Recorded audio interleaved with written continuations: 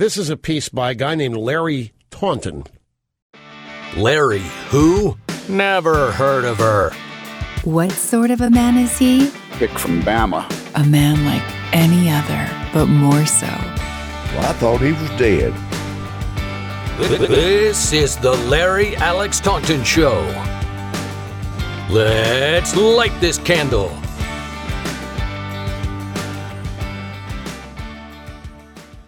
Welcome into the Larry Alex Taunton Show. I am your hostess, as we established last week, Amie Beth Shaver, or ABS, whatever you want to call, it's fine. But we're here with Larry, the man, the myth, the legend. Sir, your man in the field. I'm good. It's a beautiful day outside. Yeah, it is. The weather feels just right. Yep, it does. You don't quite need a coat. Nope. And so everything's fine.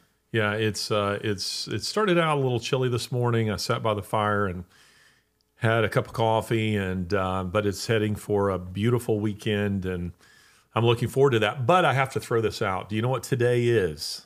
Well, yesterday was National Firstborns Day, so I don't know. Okay, I didn't know that. So fascinated with that Well, what day. is that? I don't know. It's a made-up day, but I enjoyed it because I could send something around to Amie and Chris because, we're firstborns. Well, not being a firstborn, I don't care. Okay. So well, I didn't figure you were. Enough of that. Which is why I didn't send you the meme. But today is Trafalgar Day. Do you know what Trafalgar Day is? I'm sure you're going to tell me. It was on this day, October 21st of 1805, that Admiral Lord Horatio Nelson defeated the combined French and Spanish fleets off of Cape Trafalgar, which is, modern day Gibraltar, saving Britain from invasion. So very, very important day. Have you been to London? I have. Have you been to Trafalgar Square? Yes, I have. Of course you have. It's why the National Gallery and the National Portrait Gallery. Right. And then you have Trafalgar Square, which was named for the battle.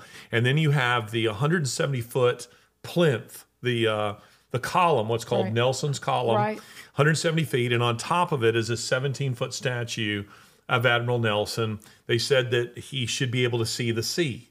So they placed him on it. He's looking out towards the sea, but it's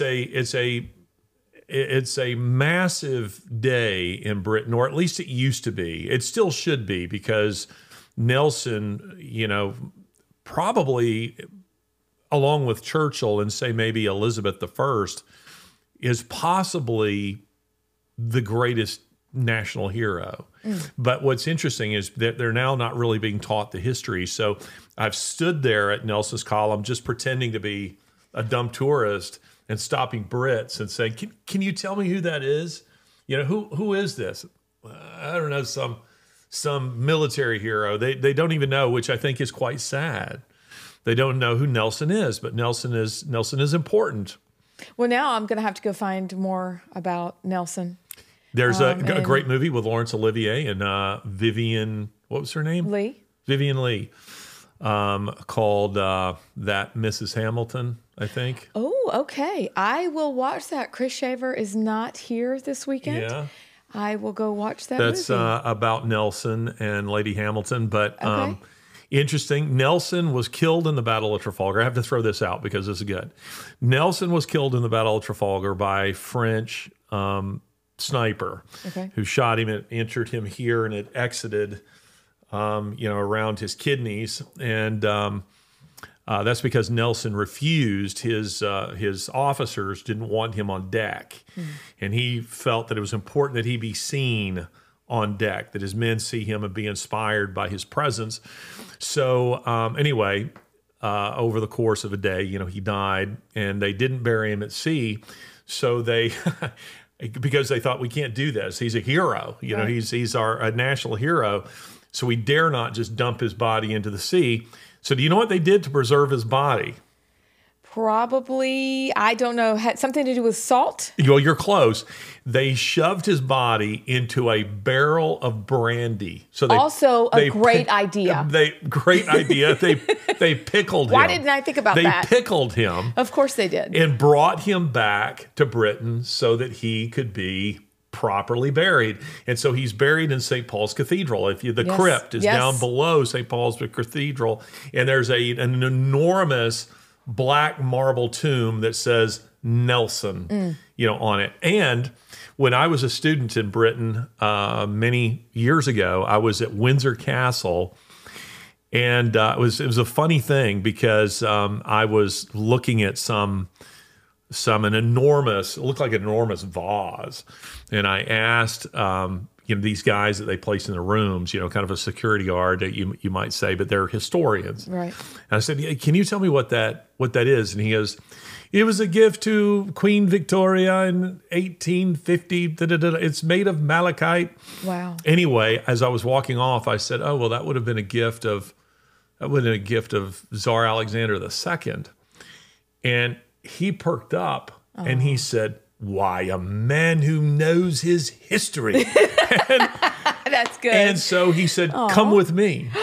And so he at Windsor Castle? At Windsor Castle, he at the stanchion, he removed it, had me come behind, and he started leading me on behind the tours. He did not. No. And at one point, he took a little box about this size, and he handed it to me, and I'm holding it. He said, sir, do you know what you're holding there? And I said, no. He says, why, it's the bullet that killed Nelson himself. And it was in a little box, not out on display. It was in some other stuff that they had sitting in the back. But anyway, so I have held the bullet that killed Lord Nelson. So there you go.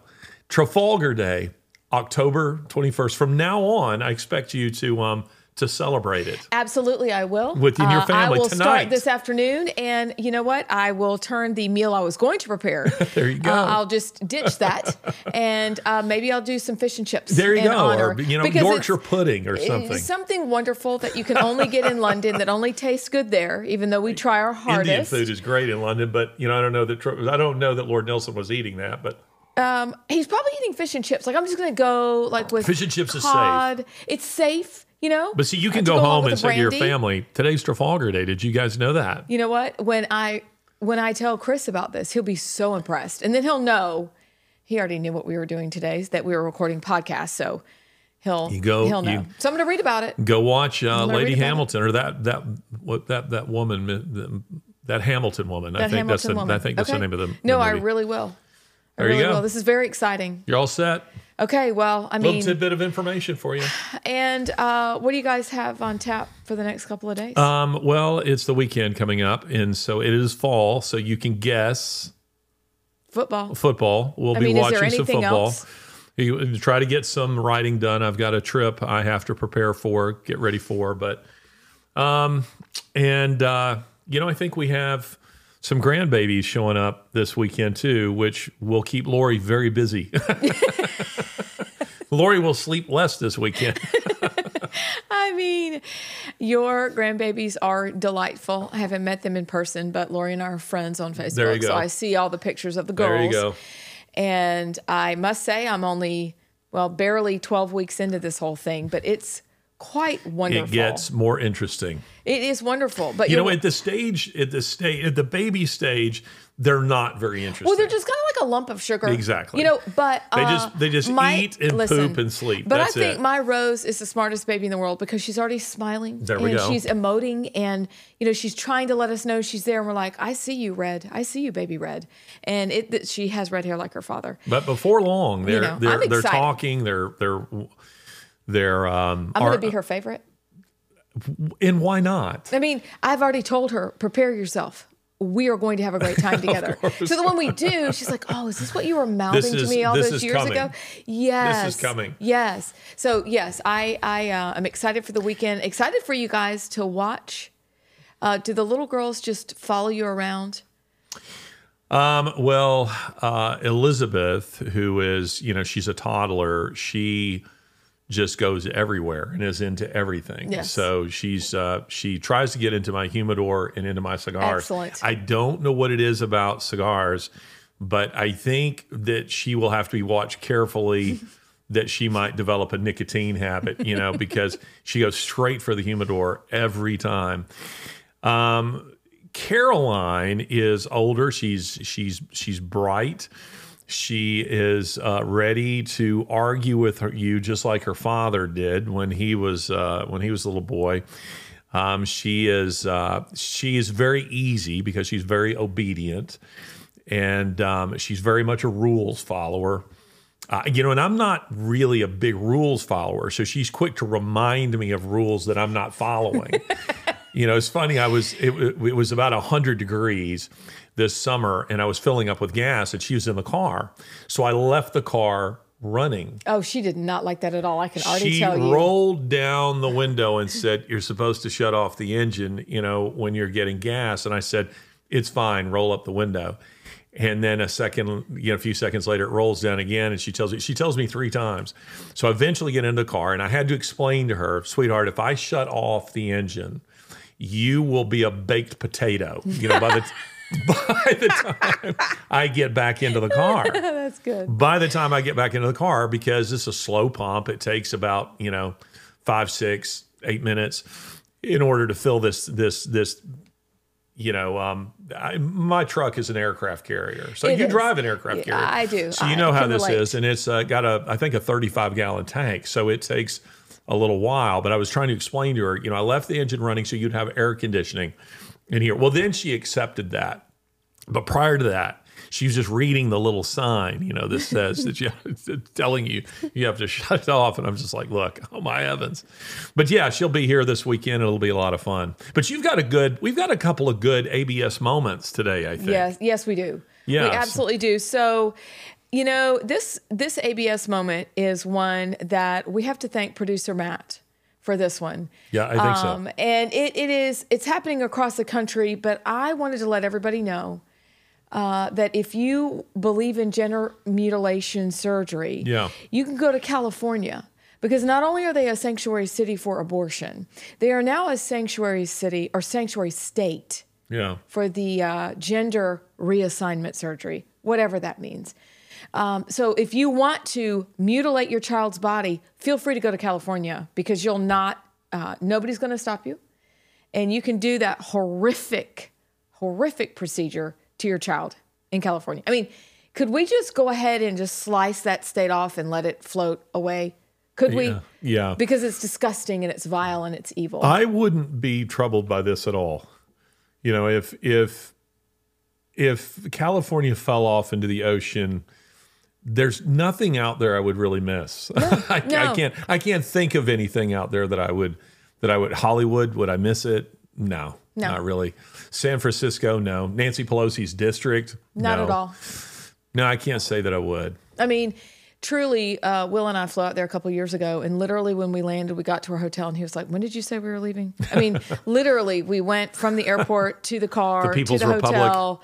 And in that night, he was like, I don't like this place. Isn't it amazing to think that Reagan was once governor of California? Yeah. I mean, it must have been quite delightful. I mean, it must have been the it's idealized place. It's quite a difference between Reagan and Newsom. Oh, gosh. Who has to be, to my way of thinking, Newsom is one of the most sinister figures. There's just absolutely nothing I like about Newsom, and just watching him speak, the guy's creepy. He's very creepy, and of course he has presidential ambitions. Of course he does. But he strikes me as another Trudeau. I agree with that, and I don't know that he's been to Davos and gone through all of the Great Reset stuff and World Economic Forum, but he is a very sinister guy, and he just looks like a snake. Yeah. I know some women find him very attractive, and he may be, but I can't get past all of the horrible things he keeps doing.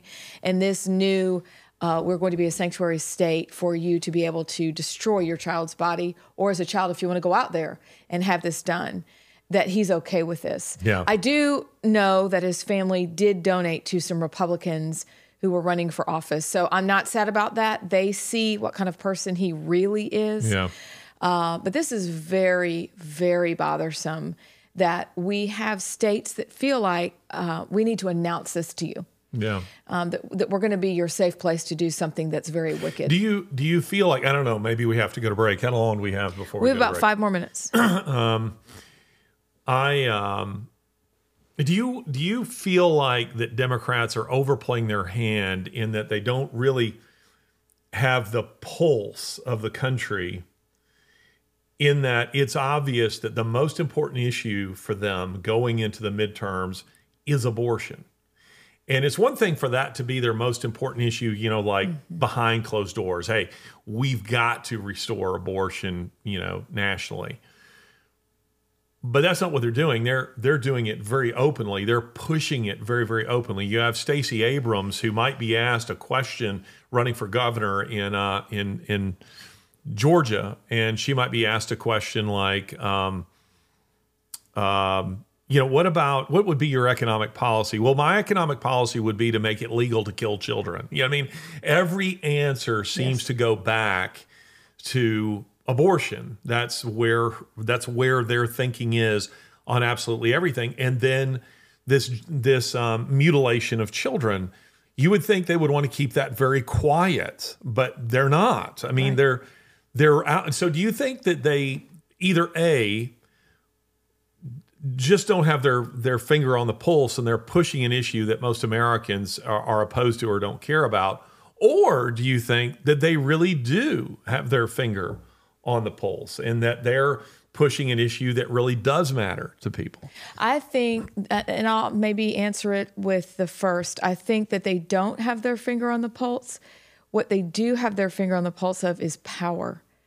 And all they care about is getting reelected. And so they're going to say the most outrageous, outlandish things.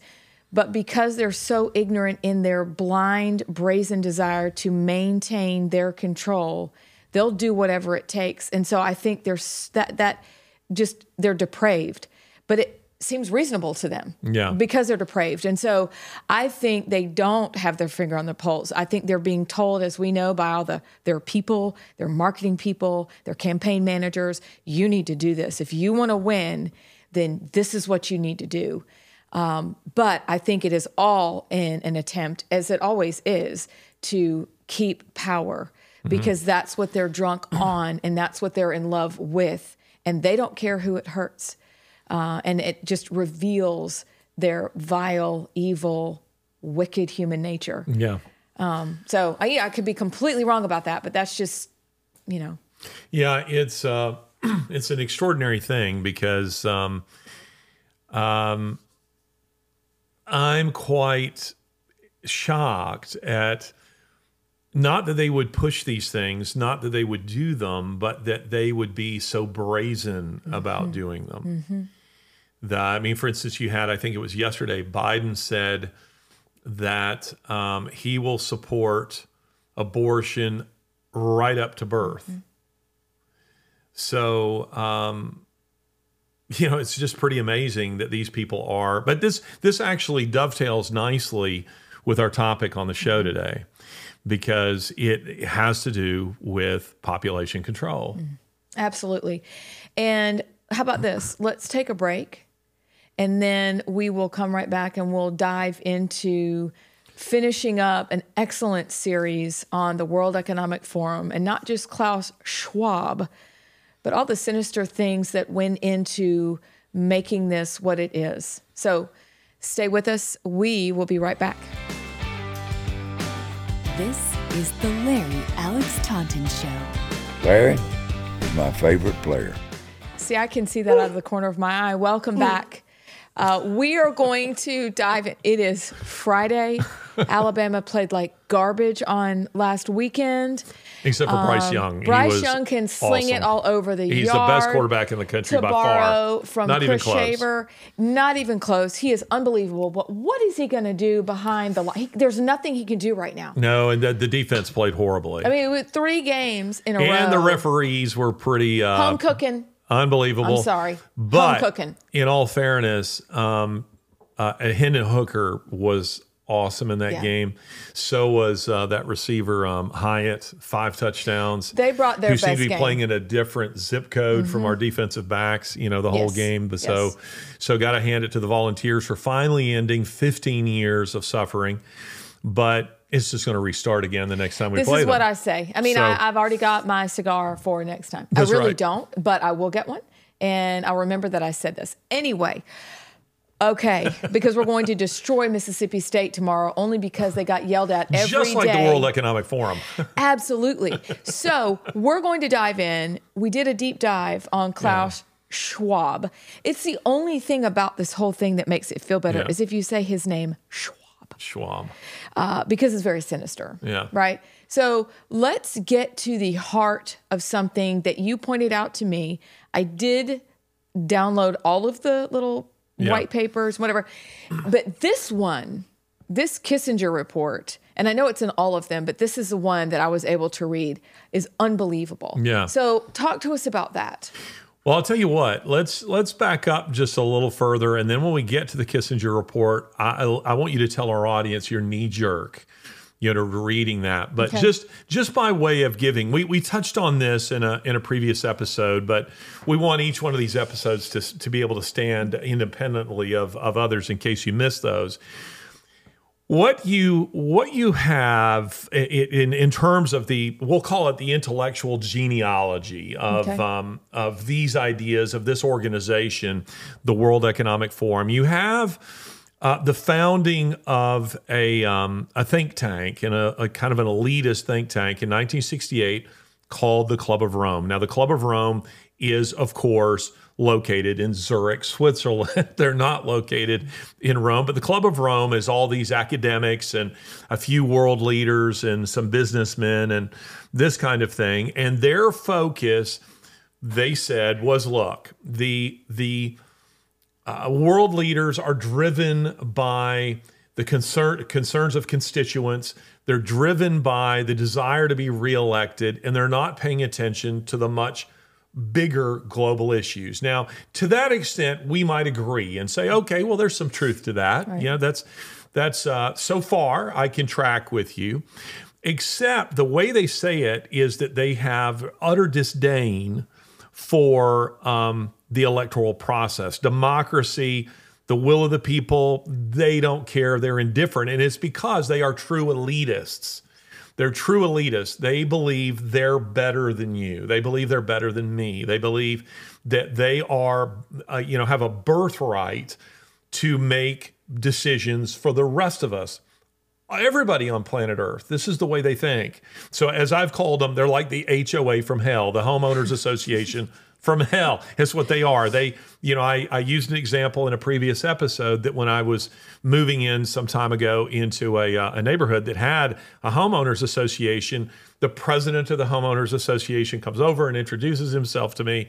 And initially it was like, well, this is very nice. It's like the welcome wagon. Hey, welcome to the neighborhood. But then it became clear that he was there. That was all, subterfuge. That was all just a way of cloaking the real agenda, which was to come and tell me what the rules of the HOA are. Now, I already got those when I bought the house. Right. So I already knew that.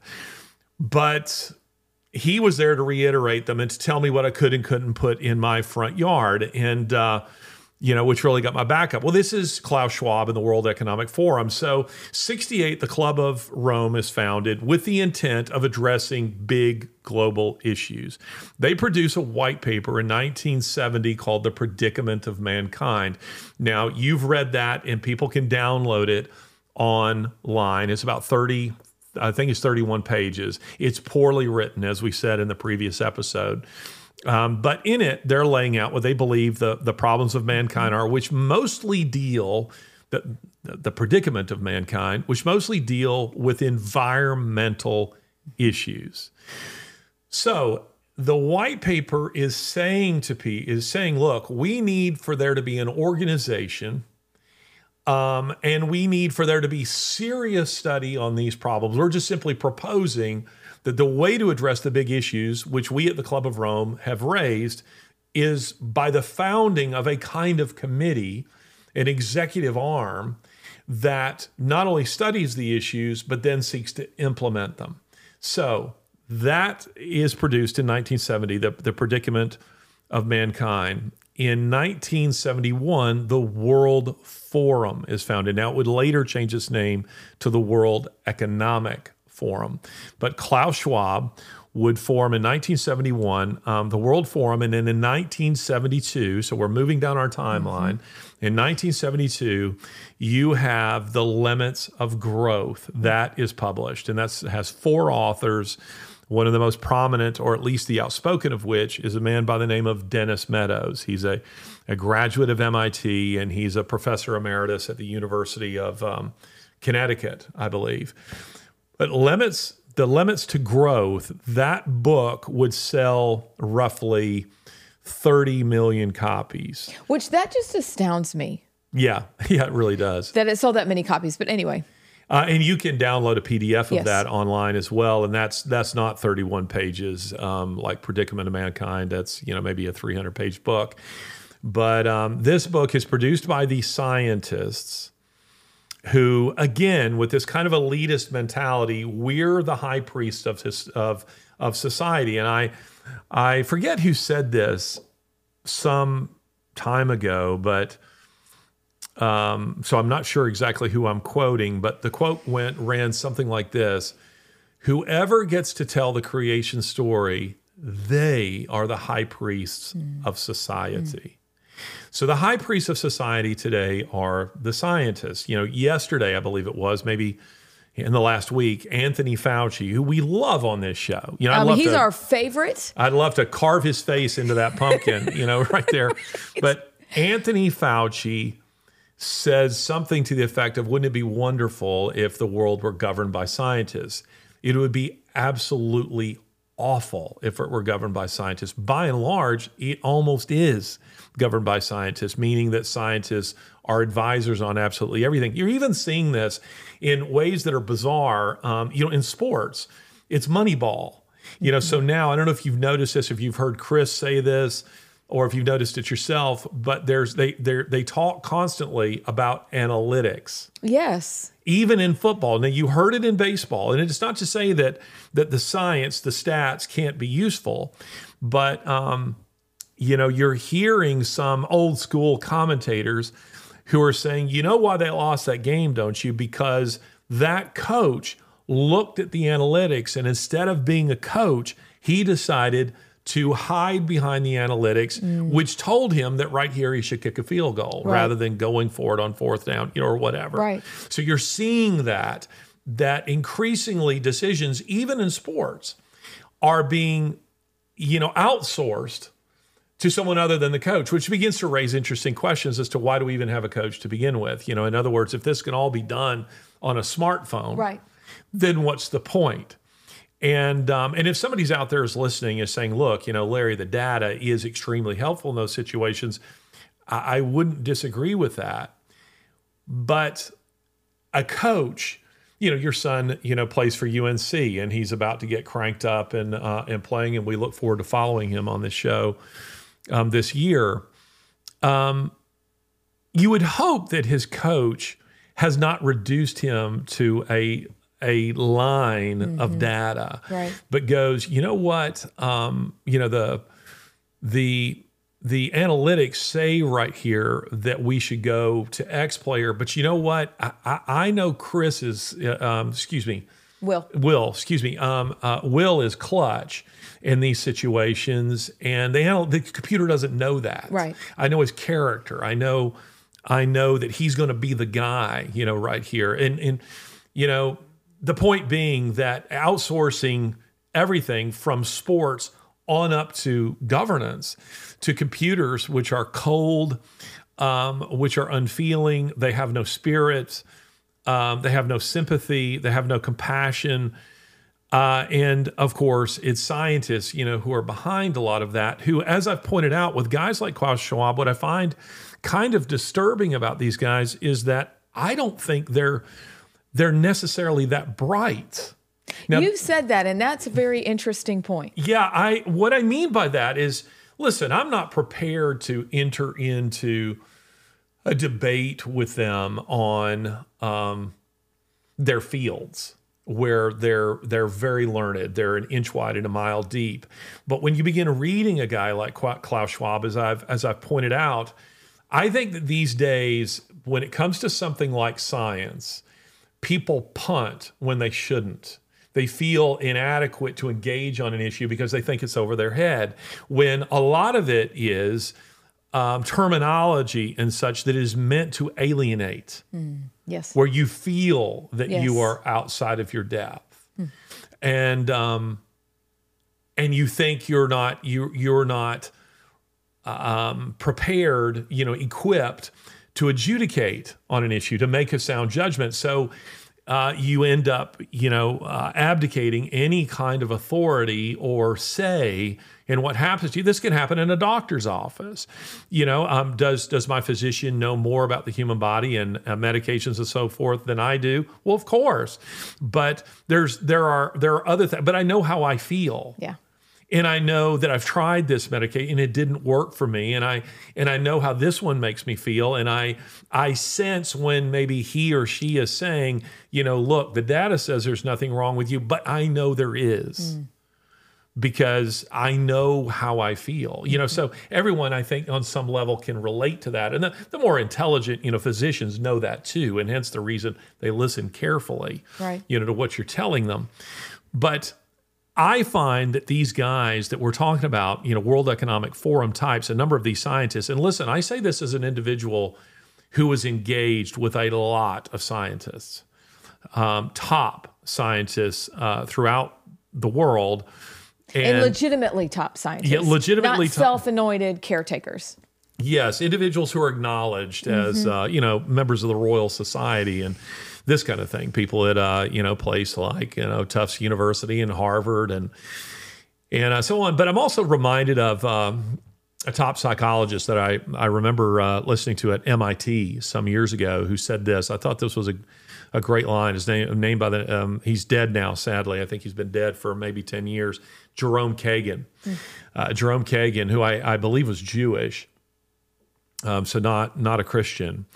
But Kagan, in a lecture that I was listening to at MIT, and I think it was there, and I think this was in 2001, and Kagan was warning against the very thing I'm talking about. He was warning against scientists becoming the high priests of society. And he was talking about it within the context of a pill. I don't know if this has been produced or not. Maybe you'll know. But a pill that he said that they're working on that he said would be the complete destruction of society. He says it's a pill that removes guilt. And he said guilt serves an important function. You did something you shouldn't do, you feel guilty about it, but he says it's like a morning after pill. You went on a bender, you slept around, but you pop that pill and you no longer feel guilt about it. Maybe this is what Xanax is or something. I don't know. I don't know, but yeah. But he says, but you suddenly don't feel that. He says, if such a pill hits the market, it could be the end of society as we know it, because guilt serves an important function in society. It serves an important function for us as individuals. I say it's, the conscience is the soul's voice of telling us something is wrong here. Maybe it's something that was done to us. Maybe it's something that we did, but where our being is crying out and saying this shouldn't have happened or this shouldn't be happening, something along those lines. And Kagan said this, which I just thought was a wonderful line.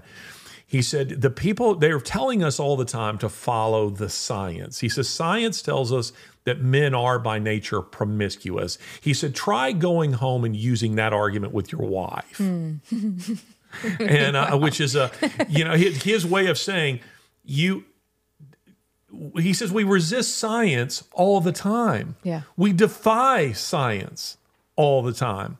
And we need to continue to do so. Just because science says X, there are often very good reasons that we say, but no, we're not going to do that. So when we're talking about the World Economic Forum, being founded in 1971, the following year, the Limits to Growth is published, and the Limits to Growth is really focusing, Amie, Beth, it's focusing on population control. Now we're coming to you because Predicament of Man. Again, our timeline, 1970, the predicament of mankind, you have the Limits to Growth, 1972. Is it coincidence that 1973 is Roe v. Wade? I do not believe so at all.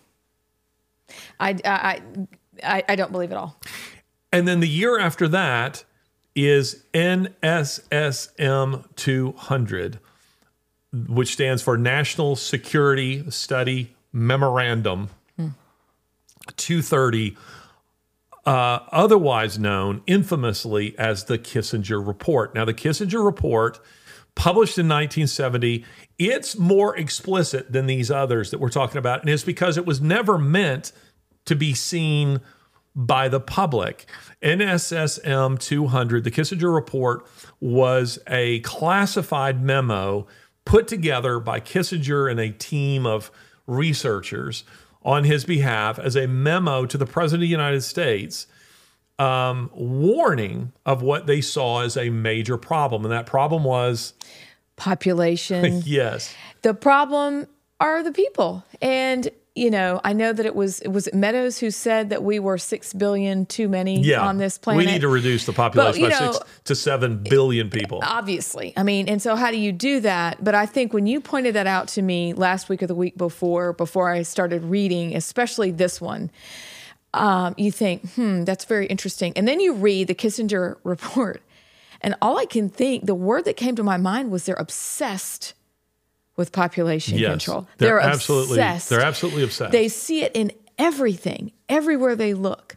And it is not different than, I'm reading a book about the war against the weak. It's a book about eugenics. And it's that same mindset that we know better than you, dummies. And we're these self-appointed guardians of the planet, the guardians of the galaxy, to borrow from that, whatever that movie is, Disney, I don't know. And they're going to take it upon themselves to handle the problem. Yeah.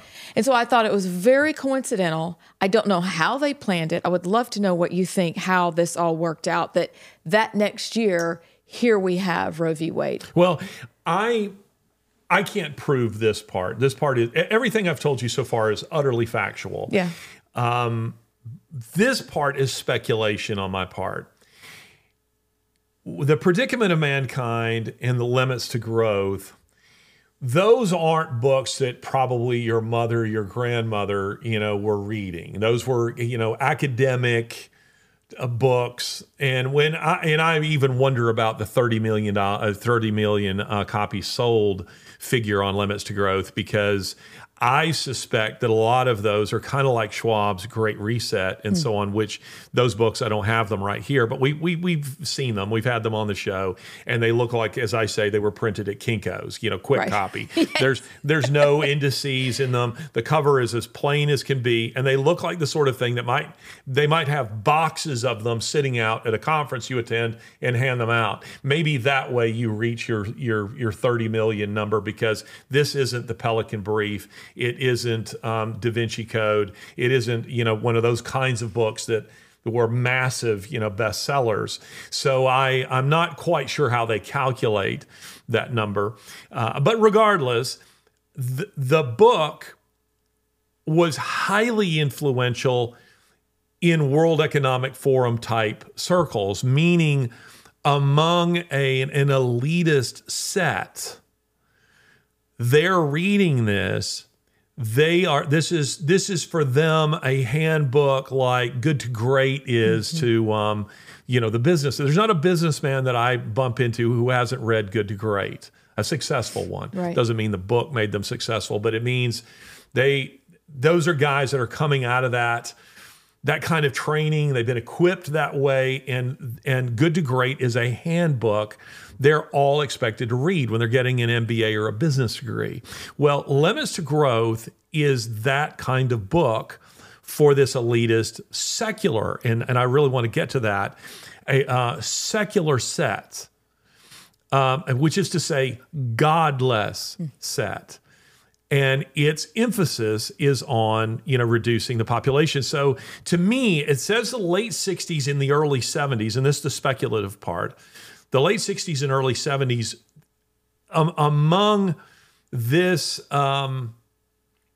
this kind of, shall we say, academic community, population control was a major theme. It seems very likely to me that Supreme Court justices, and probably more likely their clerks, People underestimate the degree to which clerks play a major role. And my son Michael, who went to Yale Law and who is engaged with that kind of group of people, he's often reminding me, Dad, Kagan probably didn't write that. That was probably written by so and so, or this was probably written by people behind the scenes who are doing all the heavy lifting in terms of the research and so forth, and are preparing a kind of a summary brief, for a justice who then goes through and edits it or changes it or whatever they might do. So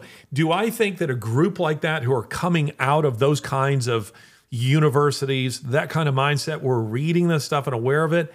Absolutely. So I think that it undoubtedly influenced the Supreme Court's decision because population control was very much on the agenda at the time. And it would also add in their minds a moral basis for abortion. Yes. That abortion is like this meme I saw the other day that shows a train coming, and the train can go one of two ways. One way it hits, one person is tied across the. Did you see this? No, I didn't. Okay, one person is tied across the tracks, and then on the other, 5 people are tied across the tracks. And then the question was, you're the person who can flip the switch, which way the train goes. What do you do? Well, I don't believe in those scenarios. First of all, that's like the Star Trek Kobayashi Maru, no-win situation scenario. I do believe in a God, but that's, I think, in their mind, the way they see abortion. They think of abortion as it is the lesser evil. And of course, now where we are in society, as we talked about early in this show, they don't even see it as an evil at all anymore. No. Now it's a celebrated, it's a celebrated good, and abortion is like Christmas. But I think that they would, under those circumstances, in that milieu, they would see abortion as the lesser evil, that this is something that's good for sustainability of the environment and so forth. So again, predicament of mankind, founding of the World Forum in 1971, and Klaus Schwab, you can find him on YouTube saying, an interviewer mentions limits to growth to him, and he very proudly says, we're the ones who promoted it. Mm-hmm. We're the ones who put it out there, and they did, because they're kind of that executive arm that the Club of Rome envisioned. Right. And now we get to how these relate to the World Economic Forum. The World Economic Forum was inspired by these ideas, and limits to growth is not officially, but it's very clear that limits to growth is kind of forms a part of their sort of founding mission. Mm-hmm. It's to sort of see that stuff through. Here's what limits to growth says has to be done.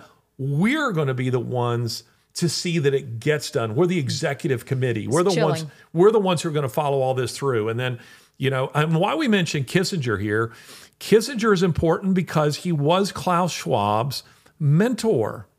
Klaus Schwab, the founder of the World Economic Forum, he went to the Kennedy School of Government at Harvard University, where he had Henry Kissinger as a fellow German, had him as a professor there. And it's clear that mindset, he shares that mindset with his mentor, although I would say that Schwab isn't half as smart as Kissinger. Kissinger is highly intelligent. And I think he would be an exception, by the way, to what I was just talking about. Yeah. My sense is with Kissinger that he's superbly educated on all fronts. Mm-hmm. But I don't think that's true of most of these technocrats. In other words, I would never call Henry Kissinger a technocrat. Yeah, no. Henry Kissinger could come on this show and have a thorough discussion of Talleyrand's policy on the heels of the the Napoleonic War, something like that. I mean, he would be a guy who would be able to do that. That's not true, I don't think, of some of these others that we're talking about, like a Dennis Meadows,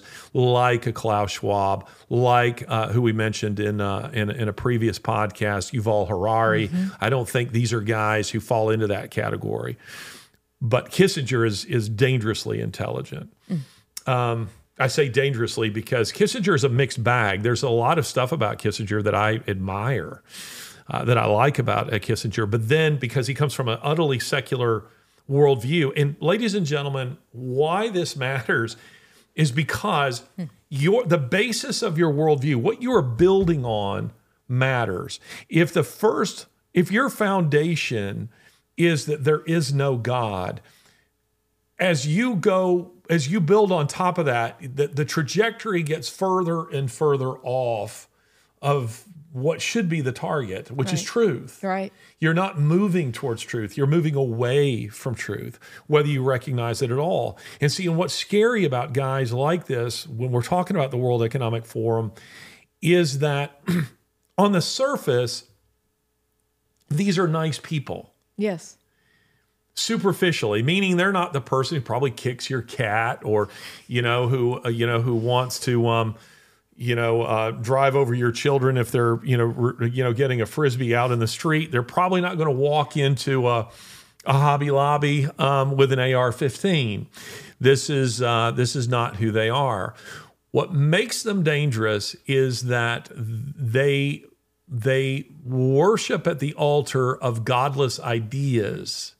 And ideas matter to them more than people. And this is something that I talk about in The Faith of Christopher Hitchens, this book right here, that I'm pleased to say got rave reviews, because it was what set Christopher Hitchens apart from the other so-called four horsemen of the apocalypse. Sam Harris, who these days is getting a lot of attention. Sam Harris is a technocrat. He falls into the category of what we were talking, no Kissinger right there. I love what Lennox calls him, just a smug upstart.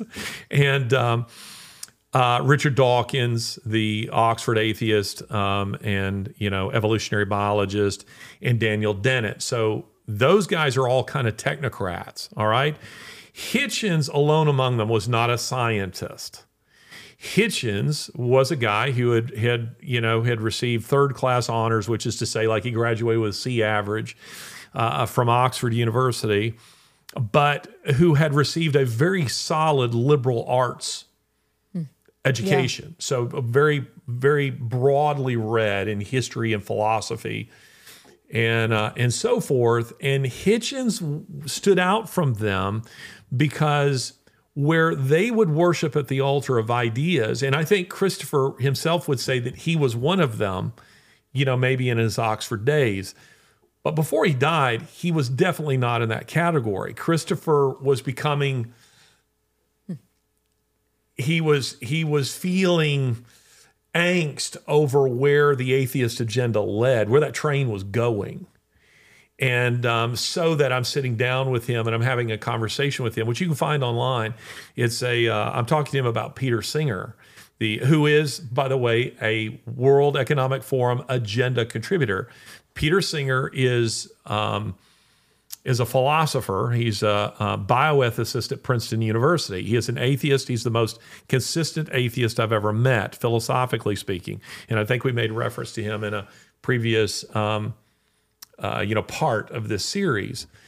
But Singer, of course, understands that atheism leads to the kind of stuff we're talking about. Yes. Because if at the end of the day, there's no God to judge your actions in the next life that you did in this life, then why not bump off 6 or 7 billion people? Because they have no more value than anything else. There's no such thing as special creation. There's no such thing as a soul. There's no such thing as hope. No such thing as justice. No such thing as right and wrong. No ultimate right and wrong. They're just the rules that we collectively agree to that have no more validity than the rules that regulate a colony of ants. They're meaningless ultimately. And Hitchens would say, look, I don't think I agree with Singer. I'm not sure that I'm prepared to offer, intellectual reasons for that. I'm just saying I'm not prepared to equate a human baby with a piglet, which Singer was prepared to do and did do. Yeah. So,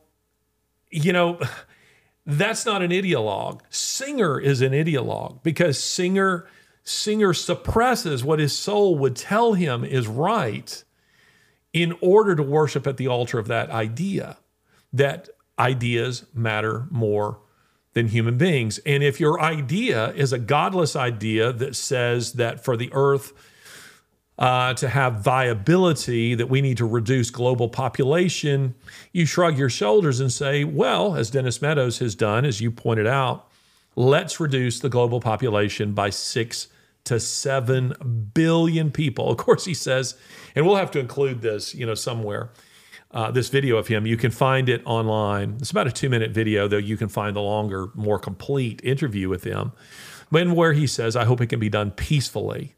But these are the kind of people that we're talking about here. This is dangerous, dangerous stuff. So as our audience is listening and they're learning more, and I really do recommend that people at least try to download, if you're going to read any of this, read the Kissinger report.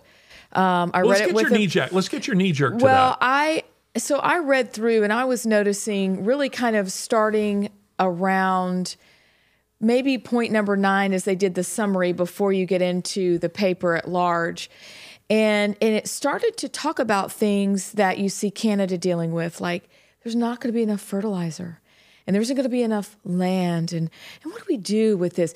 So you begin to see the parallel, and it really sent chills down my spine, so that at like every page I'm writing, because I keep coming back to how in the world did they assign themselves as gods of the world easily? That you've answered that beautifully, because there is no God. So why not become God? Yeah. And it only takes one person to spearhead this diabolical scheme and get them into this direction. Then everybody else is like, oh yeah, that's right. Yeah, absolutely. Yeah. So they don't have to have some deep, very detailed pedigree. They can just be one of those guys.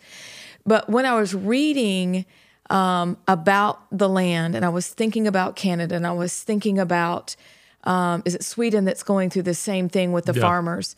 And then you begin to see that they're talking about the Netherlands, excuse me. Then you begin to see the high birth rates, and they're really talking about, and this one really bothered me under point 14, and you can read it further into the paper. Inadequate information about the availability and means of fertility control, which sounds so much like what Planned Parenthood has said from the beginning. They just don't have enough information. Yeah, they just don't know how babies are made. They don't know. I mean, they don't understand. The Earth has been around. If you're an old Earth, young Earth, I'm a young Earther. But if you are, into that sort of thing, we don't know how they're made. Yeah, and we're going to help you. Yeah, make sure that you know how it's made. So now this idea has gotten into our schools. Yeah. So you see that this is carried down from 1972, and now, because I was an abstinence and character speaker, you see that this is happening right now, that they're telling our girls, sweetheart, we know that you don't know.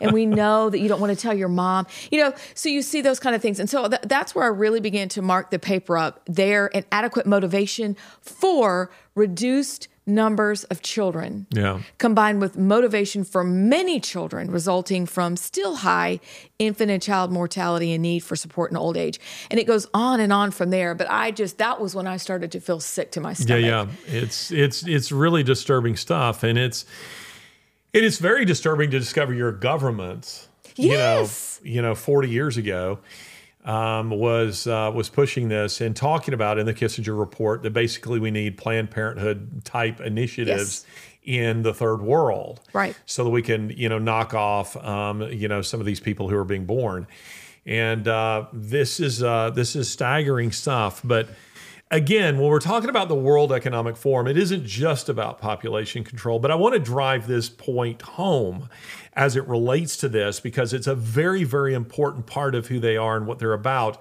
And they're careful about what they say publicly. They are fairly careful. I say careful. They're somewhat careful about what they say publicly. But again, you just go and download The Predicament of Mankind, Club of Rome. You go to that, to the Limits to Growth. You go from that to the Kissinger Report. You go from that to 1991, which is the first global revolution. And the first global revolution is basically looking back over the past 20 years and saying, how far have we come in dealing with this issue? And they kind of say, well, not very far. Mm-hmm. We're not really making progress here, and we got to step it up because this is getting out of hand. The global population just keeps increasing, and we're going to be in trouble here.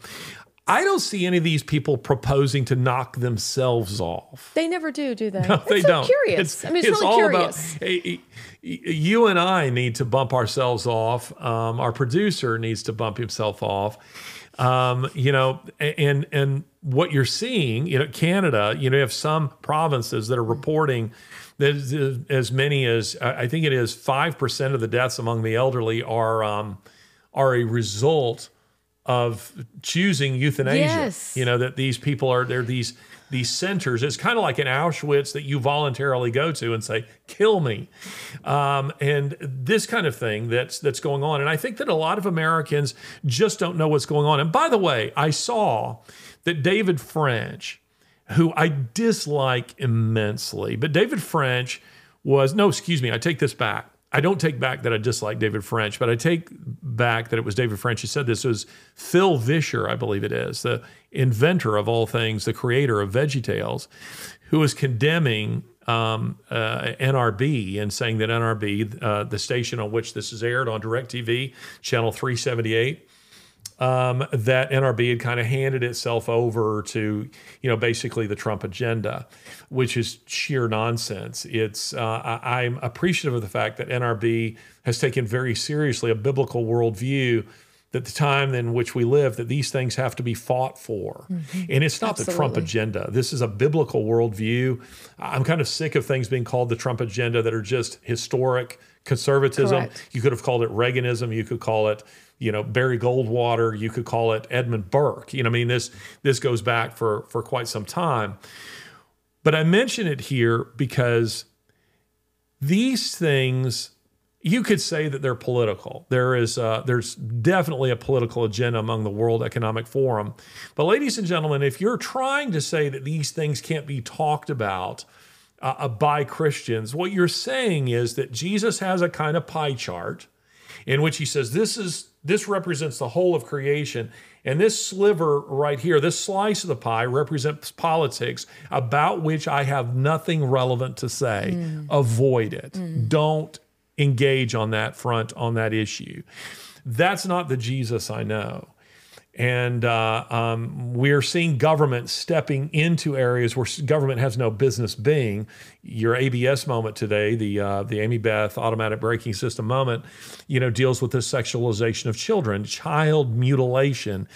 If your pastor isn't addressing that, go somewhere else. Yes. If your pastor isn't addressing the things that we're talking about, go somewhere else. And I feel very passionate on this subject because it doesn't mean your pastor is woke, but it may mean he's a coward, or it may mean that he's uninformed, because there are plenty of pastors who give what are biblical messages but are irrelevant messages. And what I mean by that is this: if someone, if you attend your church and he gives a delightful biblical message on John chapter 2, but doesn't relate that to what's going on in the world, and people leave going, well, Jesus could turn water into wine. Not sure what that has to do with what's going on right now in the world. I mean, if he's not making the connection, there's a problem. There's a problem there. And the pulpits of America, which often led the way from our founding, from the American Revolution straight through World War II, they were often leading the way on these issues because they were addressing the godlessness that was going on in the culture. And if it is their duty to be taking the Bible and helping people to see what's happening in the culture through that biblical lens. That is important. And I'm not sure that a lot of pastors are doing that. And it's why so many parachurch ministries, Fixed Point Foundation, thrives, because a lot of people feel like, I'm not getting it there. Yes. And if you are a pastor who is addressing it, God bless you for having the courage to do it and not getting worried because somebody trashed you on social media or called you a bigot or called you, names because you were supposedly against the environment, or something else. The Bible says that children are a blessing. Nowhere in Scripture does it call them anything other than a blessing. Right. The idea that we should mutilate them, I'm mindful of what Jesus said when he says that it is better that a millstone be put around a man's neck and he be cast into the sea than he should cause any of these little ones to sin. That is a serious charge right there. And if you are in favor of the mutilation of children, of the sexualization of children, if you are not standing in the gap to defend children, God's wrath burns white hot for you. He has nothing but wrath for you until you should repent of it and until you should decide to take a stand for what you're called to do. I mean, this is just biblical. So to the Phil Vishers, to the David Frenches, to the Russell Moores, to the Beth Moores, who would prefer to punch right, they prefer to criticize people who are seeking to address these things. Yep. Shame on you. Shame on you. Amen. I agree 100% because, and I think it was Augustine, maybe. I'll have to look and see. But if it's not us that's filling that void and punching back against culture, biblically speaking, who's it going to be? Yeah. And I agree with you. We are actually visiting a church who is doing a very good job of talking about culture and relating the Word of God to what's going on in culture. And it's so refreshing, the boldness with which they speak, because it's rare. Yeah. It's rare. And I think that I hate to say it, but I feel like during COVID, some of that, you saw that come out a little bit more.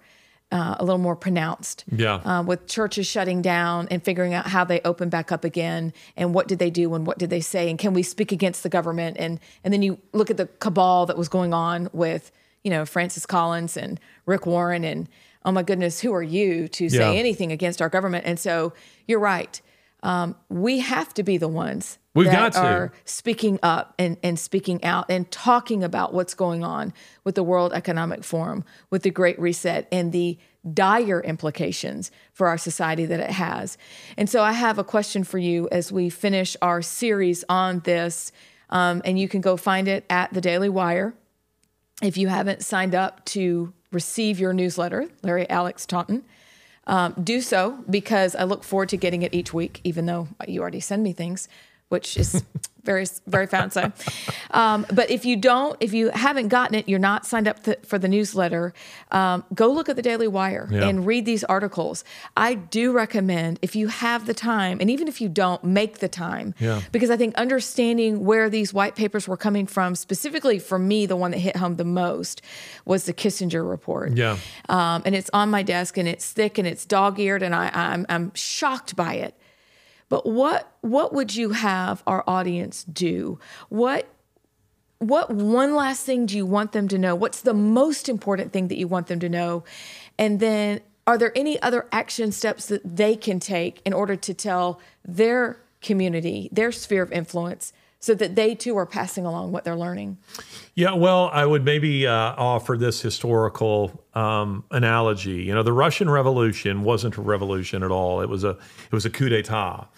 The idea that it was a revolution, which by definition means a popular uprising, is Soviet propaganda.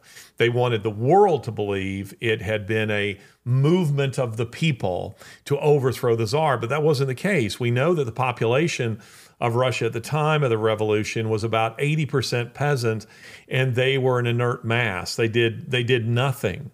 So it was a small, radicalized, dedicated group that seized government. That's what we're seeing right now. We are seeing a small, radicalized, dedicated group seizing the levers of power all across society: corporate, big tech, Hollywood, and government, education, all across the board. And right now, I would say that the people are an inert mass, that the majority of people we're not seeing a revolution. We are seeing a coup d'etat, and an ideological coup d'etat. And I think that the people, their voices have to be heard. They have to be engaging on these things, which means, holding their school boards accountable, taking their kids out of school. Are you nuts? Having your kids in these institutions. It means standing in the gaps in their homes. It means engaging with the possible consequence of suffering, some hardship as a result of what's happening within their places of work.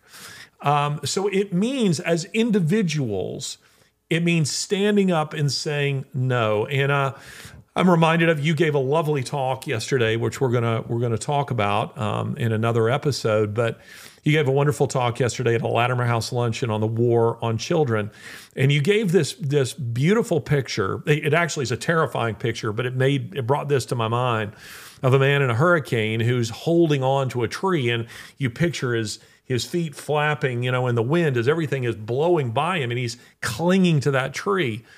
And that tree, was his fixed point. It's what kept him anchored. It was the only thing that was going to keep him anchored. And it reminded me of Blaise Pascal, from whom we took our name, Fixed Point Foundation. Blaise Pascal, who said, when everyone is moving towards depravity, it feels like no one is moving towards depravity. But if one man stops, he shows up all the others and becomes a fixed point. So my feeling is we need people all across society to grab a tree, which is actually grabbing the cross, isn't it? Amen. And as your feet are flapping in the wind, you're hanging on to that, and you're showing up all the others around you. They begin to see, we're moving. And we're moving towards depravity. So that would be my counsel. Which is outstanding. And we will talk more about that, but that's absolutely outstanding. And I didn't know that that's where the name Fixed Point came from. So thank you for sharing that. And thank you so much for listening, for tuning in. We appreciate you. And thank you for liking the show, sharing it on different social media platforms, and for being a subscriber. We really do appreciate it. So thank you so much, and we will see you next time. Turn out the lights, the party's over. They say that all. Ladies and gentlemen, we are grateful for the standing ovation, but there will be no encore for today's performance. Please exit the building in an orderly fashion. Thank you. Honey, can we leave now?